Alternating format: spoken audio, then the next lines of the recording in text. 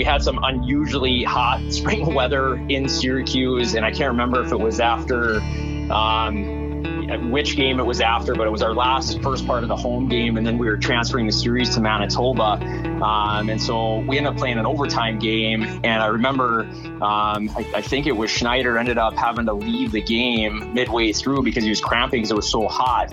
And like you're trying to, I remember we had this pickle juice thing that we're giving to the guys because everybody was dehydrated. And as the overtime went on and the heat and we found a way. And boy, I remember flying the next day, all of a sudden just getting really sick, and the dehydration hit me too as well. So. Hi there. Welcome to the show. I'm Lucas Favali. This is Crunch Chronicles. Great to be with you as always for episode 20 of the show.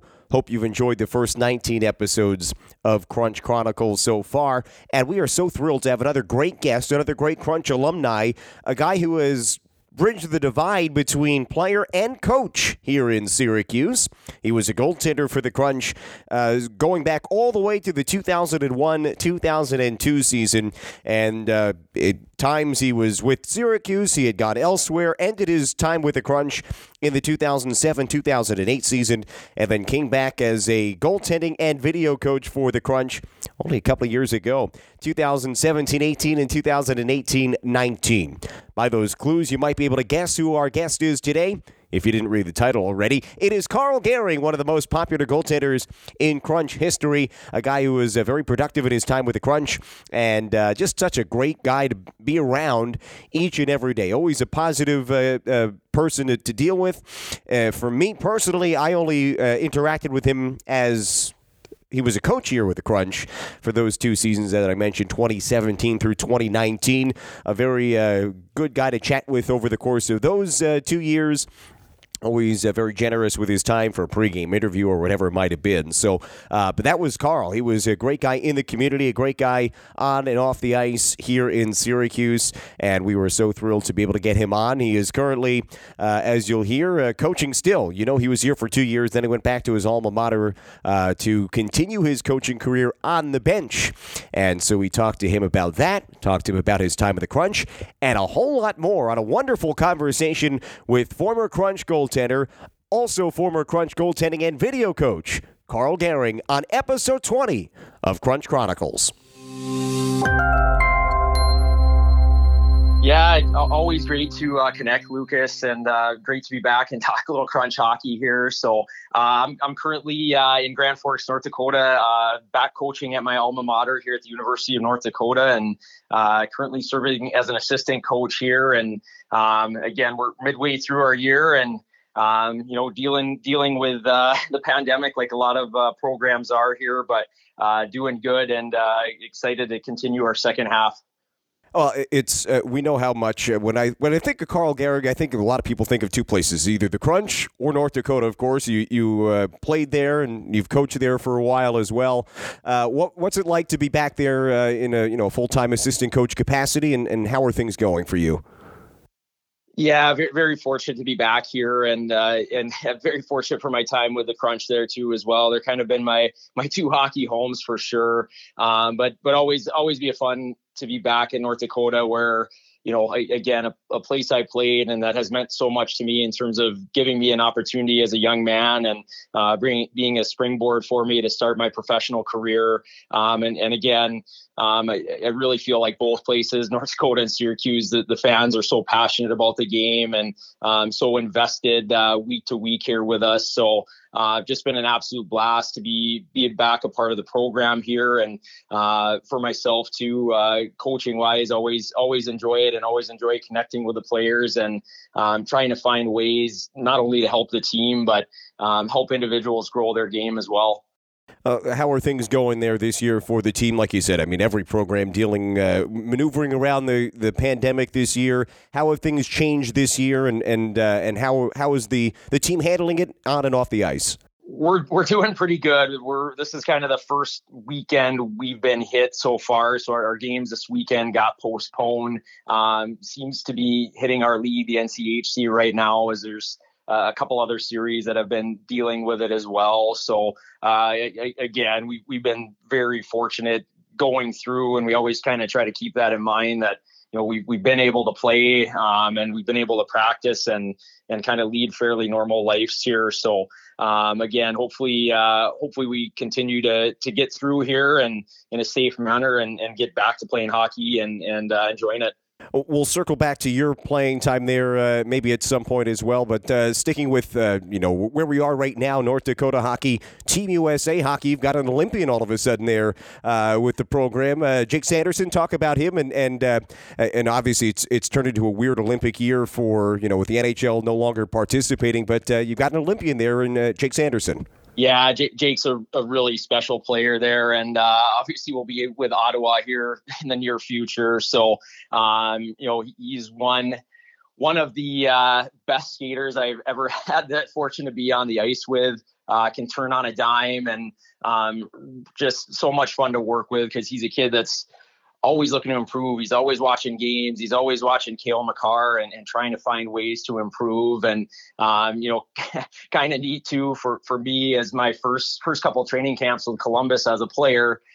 His dad, Jeff Sanderson, was, one of the top stars for the Blue Jackets at that time. And, I remember coming into camp and kind of being a little bit of awe of seeing him and what a smooth skater he is. So kind of funny how, for me at least, it's kind of come full circle that having the opportunity to coach his son Jake now. It's amazing how quickly things can just flip around and how tight everything is in hockey. It's such a tight-knit and close community, and amazing how quickly you go from playing with his dad to now coaching him in college, which has to be really neat, like you said, seeing just the progression there from him. And sticking on the Olympic theme and kind of segueing into the crunch a little bit, which you're looking at some of these rosters and projections and possibilities. A guy you coached here in Syracuse has been on the short list for Team Canada. Eddie Pasquale, his name has been thrown around a bit. At the time of our conversation, and Team Canada has not announced its roster yet for the Olympics, but Eddie seems to be on the short list. What do you think about Eddie Pasquale potentially representing Team Canada?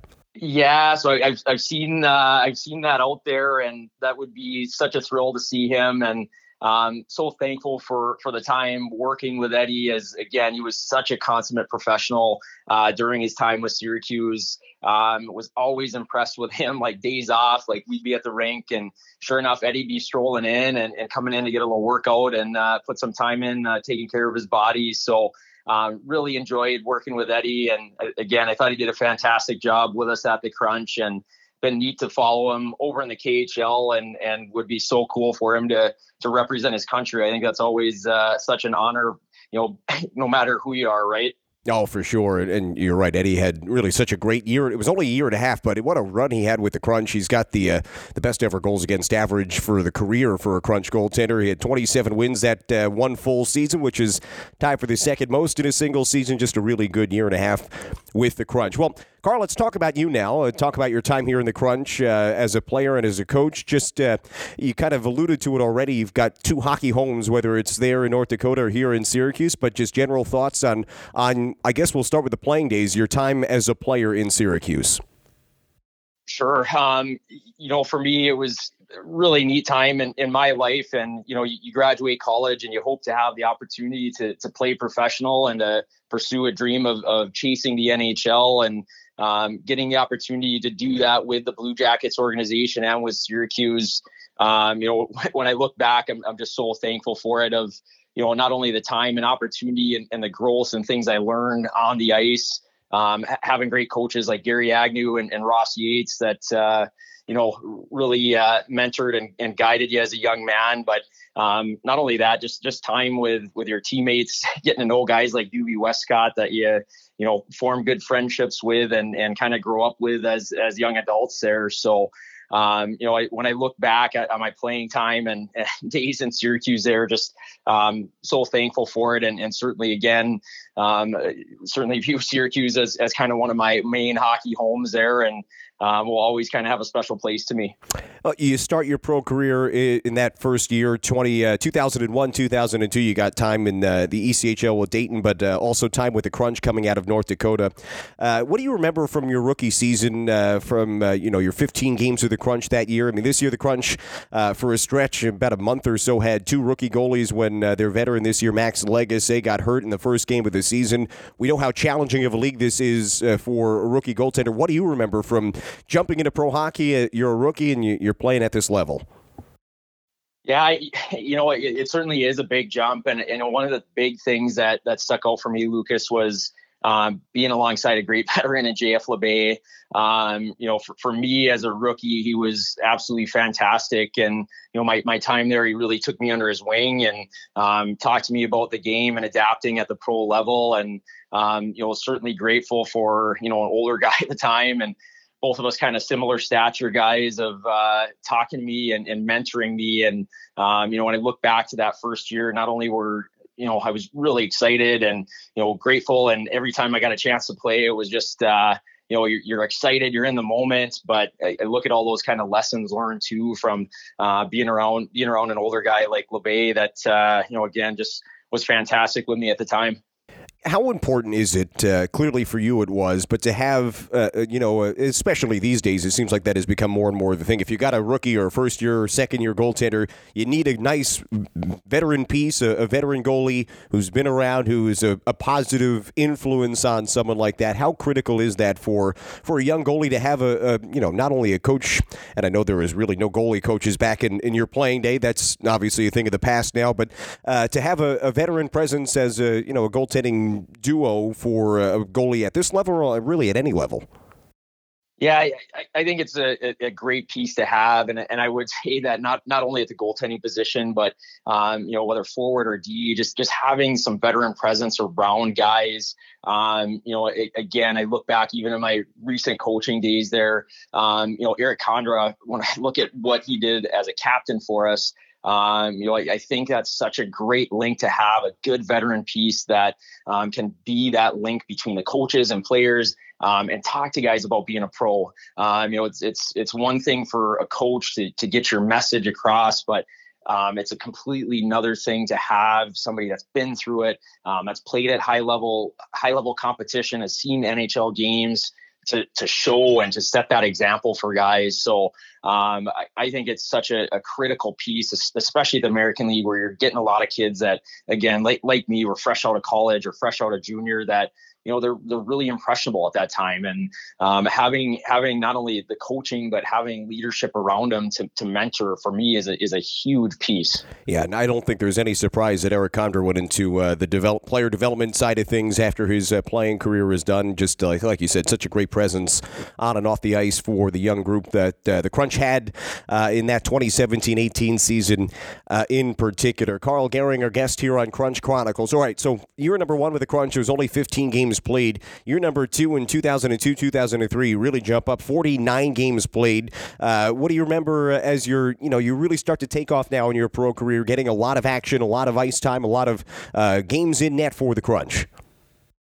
Yeah, it was just a neat progression for myself. Getting the chance, and that year prior, our team in the East Coast League, we had a few of us Columbus prospects down there too as well. We went on a really neat run and went all the way to the Kelly Cup finals, but it was kind of fun to carry that over into the next year. And you learned as a pro how to play night in, night out, and how to show up even from a tough bus trip, or whether it was a 3-3, and you kind of get some of those things underneath your belt as a young guy. And so getting that chance to play more games was, for me, such a neat and exciting opportunity. So, those years, it was such a blast. And again, really thankful that I had that chance and had such an opportunity to play so many games and be part of a good group there. Yeah, it's really neat for sure. So you end up with the 49 games that season, then you come back and the team has a really strong year the next year as well. You end up in the playoffs in 2004 against a very good Rochester team. We know how that playoff series went. We don't need to dwell on that 7-game series against the Amherst, but all in all, it was a really good year in 2003, 2004. It was your your third year pro. As that progression continues that year, where did you feel like your game was continuing to improve, and as that team improved as well? Yeah, again, for me, I think, you continue to mature. So it's not only the things on the ice, but I think just maturing as well as a person and understanding the approach you need. But I look back to, again, we had some fun guys that you kind of grew along with as well. And I think that was kind of neat too. Players like Brad Moran and Jeremy Reach that were around that, again, were young prospects. And when you kind of start to grow together too, that's, kind of a neat thing. It's not only individually, but then you kind of start to take off as a group. Carl Gehring, our guest here on Crunch Chronicles. That team very solid for the Crunch that season. You talk about players developing together, and that's something we have seen, of course, here in Syracuse over the years. What kind of bond is formed when you might come in as a rookie class with a couple of guys? I mean, when you were a coach here just a few years ago, I think there was 9-10 rookies coming in at once in the 2017-18 season. But you all jump in together, and then you go through that progression, like you say, over a year, 2, 3, looking to make it up to the next level in the NHL. What kind of bond can be formed from a group like that, where maybe you go through some development camps or rookie camps at the NHL level, and then you work your way through the minor leagues? How does that form a bond for players? Well, it's a real neat time in those kids' lives. And I look back personally, but then even as a coach too, you're really out on your own for the first time too. So you're getting an apartment, living together, you're figuring out how to manage not only your professional life, but your personal life off the ice as well. So, you really kind of lean on each other going through those times together as a young pro. So you're figuring out, living, eating, all those things that, really to that point have kind of been taken care of for you. So, in that you spend so much time together that it really does form some close friendships. And I look back as a player, and I know, again, you think about all the times on the ice and the growth there, but almost just as much you think about the fun you kind of had with buddies off the ice, whether it was just going out to eat or hanging out at home, and growing together that way too. And I think that is a big part of the development is, fostering a good environment where guys are, they have support, but they've got that time too to, bond with one another away from the rink as well. You come back in 04-05, you play one more season with the Crunch, then you kind of go away for a couple of years. You play for a few other teams. You go to Finland, which we'll talk about in a little bit. You end up in San Antonio, Milwaukee, Wilkes-Barre, and then and Norfolk before the triumphant return in 2007-2008, what turned into a really magical run for the Crunch at the end of that season. What do you remember from returning to this organization in that 07-08 season, and then just the unbelievable run you guys went on down the stretch?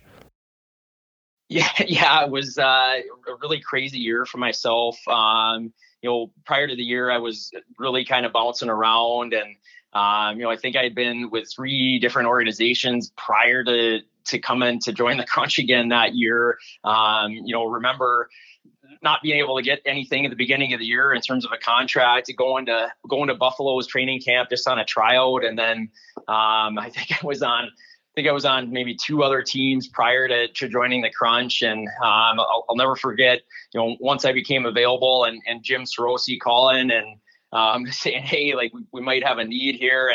And just the excitement for me to, again, come back and come back to a place that, you again, just realized, especially now, how fortunate you were to be there for so long. But was then it turned out to be, as you said, one of my favorite years memory wise in terms of being back at the Crunch. And kind of neat too, Dewey Westcott, a guy that I mentioned coming up with as a young guy, ended up coming down to at that time. And so it was kind of fun to reconnect with him. And but we had such a neat group, and again, just went on such a crazy run there, and just had that belief, and something that I'll never forget, and grateful that I was able to be a part of it. Yeah, and we've talked with so many people about it, and just on this podcast alone, we've had Zenon Konopka, who was such a big part of that run. We had Bob McElligott, Bobby Mack, who was calling all of those games, a 15-game winning streak down the stretch, 23-game point streak to get into the playoffs. From your perspective, you were in the goal for quite a lot of those games as well. What was the feeling like around the team going through that run where, Bobby, we had him on the show just last week, said it almost felt like the team was invincible, no matter who was playing, no matter who was in the lineup that night, something good was going to happen and the team was going to find a way to win. Well, and I'll let Bobby, of course, give a better description than me there. So, but one of the things that kind of clearly sticks out to me was you mentioned Zenon there. Like, I just thought, one, he did such a great job as a captain. Not only did he lead by speaking good things into our group, but then he went out on the ice and showed it. So I think when you kind of have that passion and you have somebody leading like that, that really started it for us. And I think for me, that was one of the greatest descriptions is, we just kind of got in a rhythm and we had a bunch of guys that really just enjoyed being at the rink and playing. I remember Mark Rycroft being down there too. And, it just was a really good energy in terms of guys that, enjoyed the game, enjoyed playing. And, all of a sudden when you get on a rhythm like that, it's kind of amazing what can happen. And I look to, the leadership provided and the closeness of that group. And again, the passion and what guys were willing to do there. So certainly one of the cooler pro seasons and cooler things that I've been a part of in my hockey career. It turns into a tremendous playoff series and in the first round too with Manitoba. A 6-game series win for the Crunch. 5 games went to overtime. What was it like to be in goal for that? Obviously the series clincher at home ice, one of the iconic moments in Crunch history, but that whole series, so tight the whole way, 5 overtime games against a rival that you guys passed right at the end of the year to get home ice advantage. What was that matchup that you remember against Manitoba, and what was the series like? It was a great battle on the ice. They had a really good team as well. Lucas had a lot of good players. I remember, Jason Jaffrey, in goal, having young Corey Schneider and Drew McIntyre, a couple of really good goaltenders there. So again, it was, it was a really good heated battle on the ice in terms of 2 really good skilled competitive teams. And I just remember that night in, night out, like that's what you hope for. You hope for those great games and those great series. And it was just a blast to play in. One of the memories for me that really sticks out is, we had some unusually hot spring weather in Syracuse, and I can't remember if it was after, which game it was after, but it was our first part of the home game. And then we were transferring the series to Manitoba. And so we ended up playing an overtime game. And I remember, I think it was Schneider ended up having to leave the game midway through because he was cramping because it was so hot. And like you're trying to, I remember we had this pickle juice thing that we're giving to the guys because everybody was dehydrated. And as the overtime went on and the heat and we found a way and got a big win. But, boy, I remember flying the next day, all of a sudden just getting really sick, and the dehydration hit me too as well. So having to kind of regroup and get set to play in Manitoba. But that's one game in particular. Just remember battling through the heat and getting through the dehydration, and was a big win in the series, though, that's for sure. Yeah, you're right. I'm looking. I just pulled up the game sheet, and Schneider had to start. He played 44 minutes, didn't allow a goal, 26 saves, and then had to leave the game. And Drew McIntyre comes in the Crunch rally back in that one, and at least tied the game at 2 before Manitoba won it in overtime. Mike Brown getting the overtime game winner. So a good memory there, Carl. So that was. Oh, so that's what happens when you get older. I apologize to interrupt, but everything becomes a win, right? So yeah, we won this series, right? Yeah, so. There you go. That's all that matters. It was a big series win for the Crunch against Manitoba. The Crunch ended up losing in another thrilling series against Toronto in Game 7 that year. It was a year. Zenon Konopka always says he felt like that team could have won the Calder Cup if he wasn't banged up a little bit and didn't have to go on that crazy, basically playing playoff hockey for the entire second half of the regular season. That was when your playing days in Syracuse, though, came to an end. That was your last year as a player with the Crunch. Played one more season, ended up actually going to Manitoba the following year. End up your playing career there.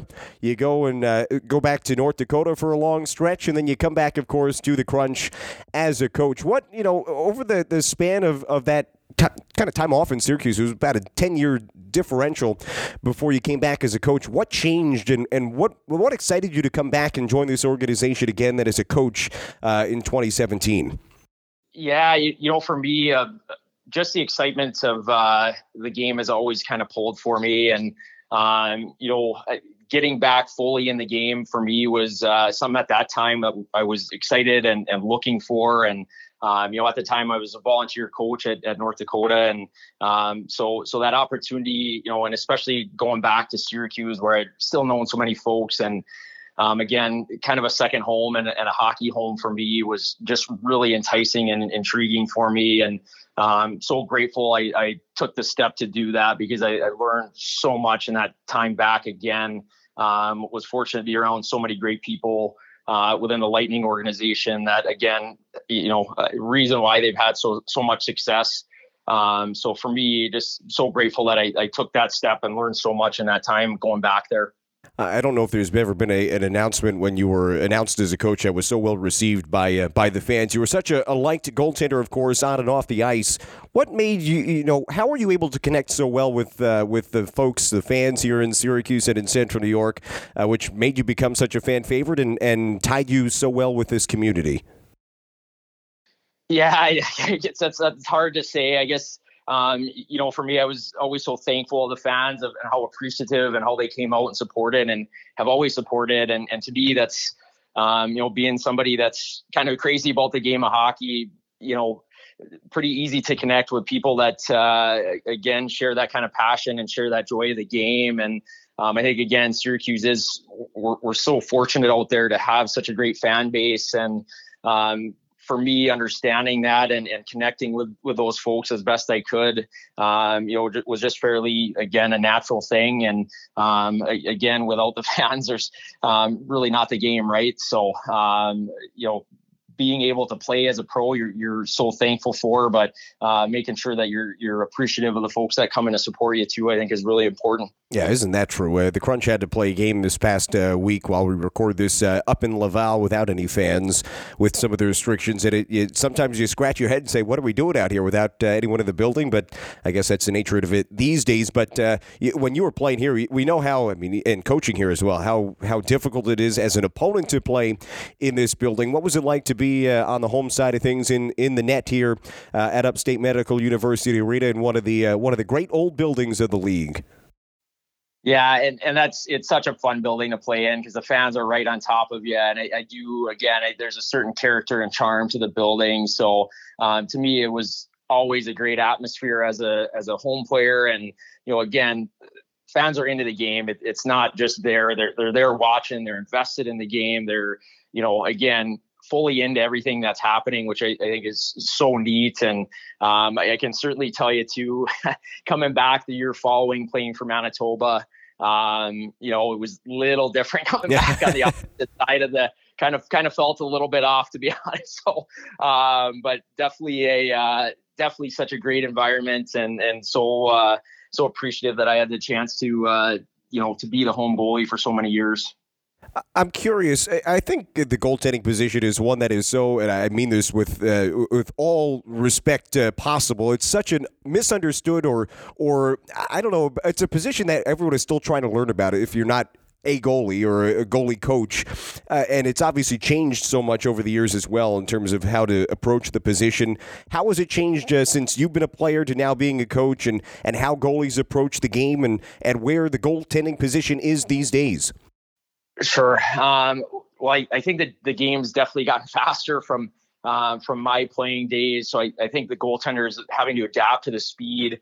And then there's obviously been some technical items like the development of the RVH with Jonathan Quick. But, for me, there's so many similarities still. And the mental side, I think, is such a big thing for for goaltenders of, having the right approach, having the best approach they can to practice, to really create good habits that are going to help you with the speed of the game, help you stay ahead of the play, and get you in the best spots to make the saves and make the game as easy as you possibly can. So, again, for me, that's as a coach trying to get my guys, or shouldn't say my guys, but any goalie in particular, in the best spot they can, both physically and in terms of training their feet, training their technique as best we can, but mentally, and making sure they're doing the best they can, and helping them to prepare as best they can for the rigors of a game and what they're going to see there.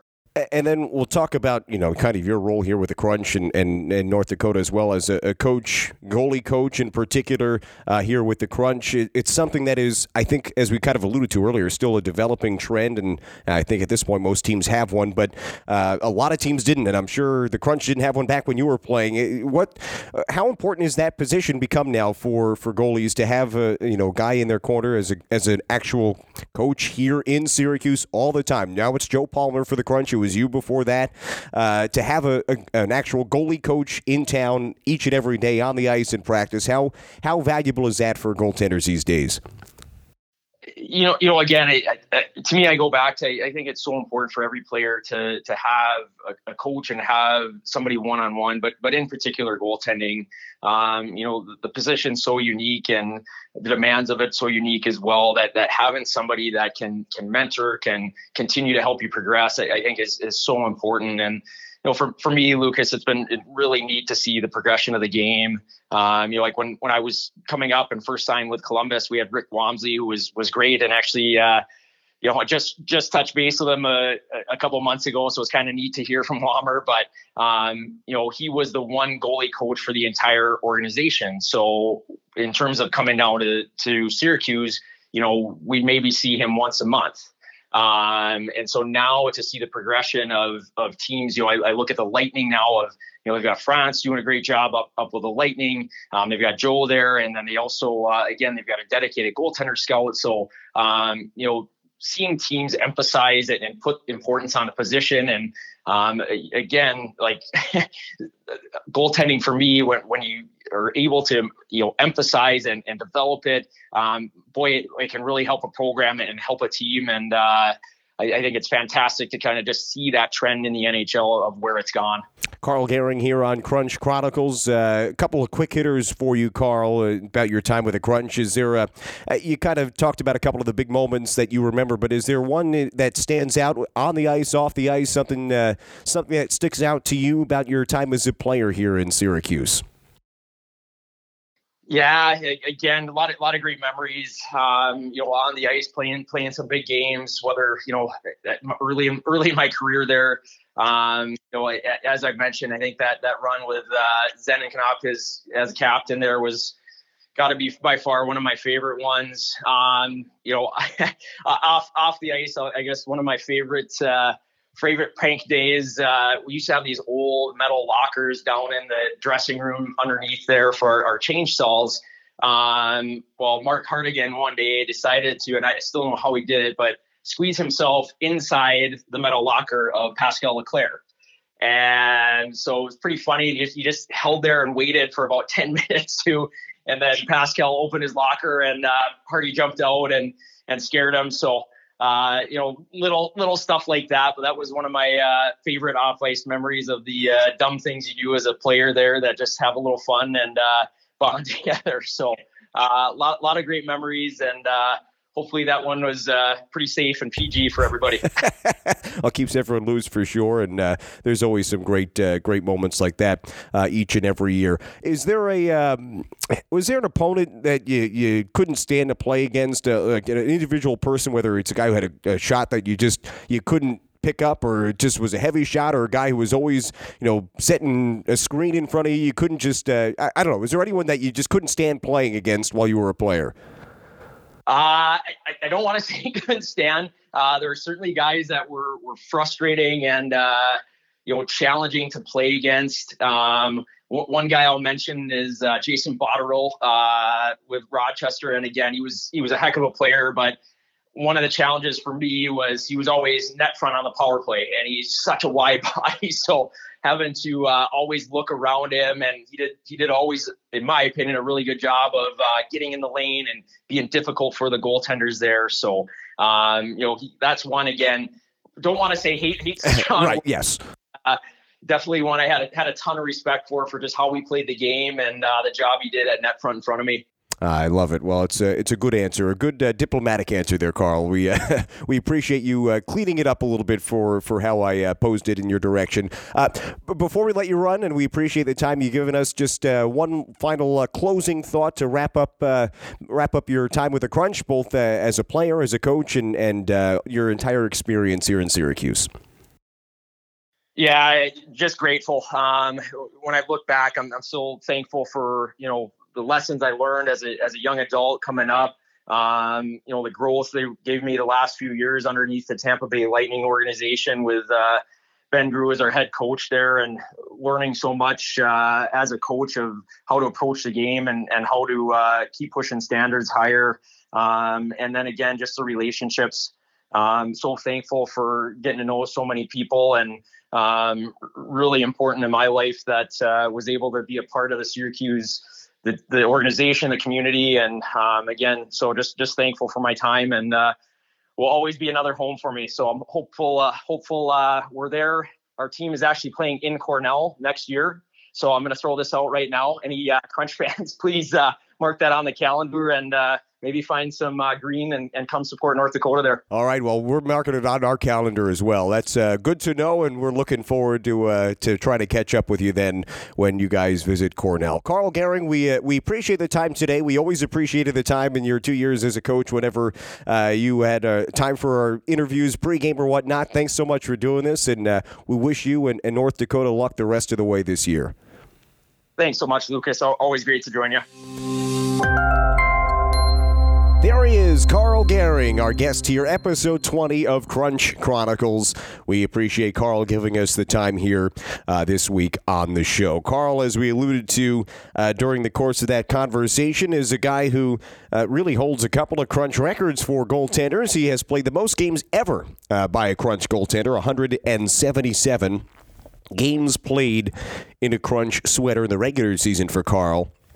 78 wins, that is also the most in franchise history. So just one of the great goalies for the Crunch. We talked about Eddie Pasquale, who could potentially, at least at the time of our conversation, could potentially represent Canada at the 2022 Olympic Games. He's on the very short list, according to all reports about that. And Carl coached him for his year and a half with the Crunch. And Eddie has the career record for the Crunch in terms of goals against average, 2.20 goals against average for Pasquale, and a .921 save percentage as well for Eddie, which is tied for fourth in Crunch history. Of course, we had Eddie Pasquale on our Crunch Chronicles earlier on. One of the very first episodes of Crunch Chronicles was goaltender Eddie Pasquale. So who knows, if he gets named to the Canadian Olympic team, we might have to try to catch up with Eddie again. But that's a sidebar. This is, of course, about one of the great goalies in Crunch history, Carl Gehring, who's spent a number of years here, both as a player and as a coach. We appreciate his time today as he continues to coach at North Dakota. I'm marking my calendar, I'll tell you that much, for when he is coaching at Cornell next year with North Dakota. Maybe we can get him, depending on how the schedules line up for the Crunch and for that game at Cornell. Who knows? Maybe we'll have a chance to get him either here or go visit when he goes to coach for North Dakota down there at Cornell. Anyway, great to have Carl Gehring on the show here this week. That's episode 20 of Crunch Chronicles in the books. We appreciate Carl joining us here today, and we hope you enjoyed the conversation with him. If you have any stories of Carl's time here, whether it was a player or as a coach, and I'm sure there's many, such a fan favorite and such a likable guy during his time with the Crunch, we'd love to hear them. You can tweet me at Lucas Favali or email me lfavali@syracusecrunch.com. Would love to get some Carl Gehring stories to share on an upcoming episode here of Crunch Chronicles. We'll be back with another episode in 1 week's time. In the meantime, subscribe Share the episode or the show with anyone you like or know who you think might enjoy the show, whether it's this episode in particular or any of our previous episodes. They're all available right here where you listen to this episode today. Love a rating and a review as well, and we hope you join us again next week for episode 21 of Crunch Chronicles. For all of us with the Syracuse Crunch, I'm Lucas Favale saying so long for now. We'll be back again next week with another episode of Crunch Chronicles.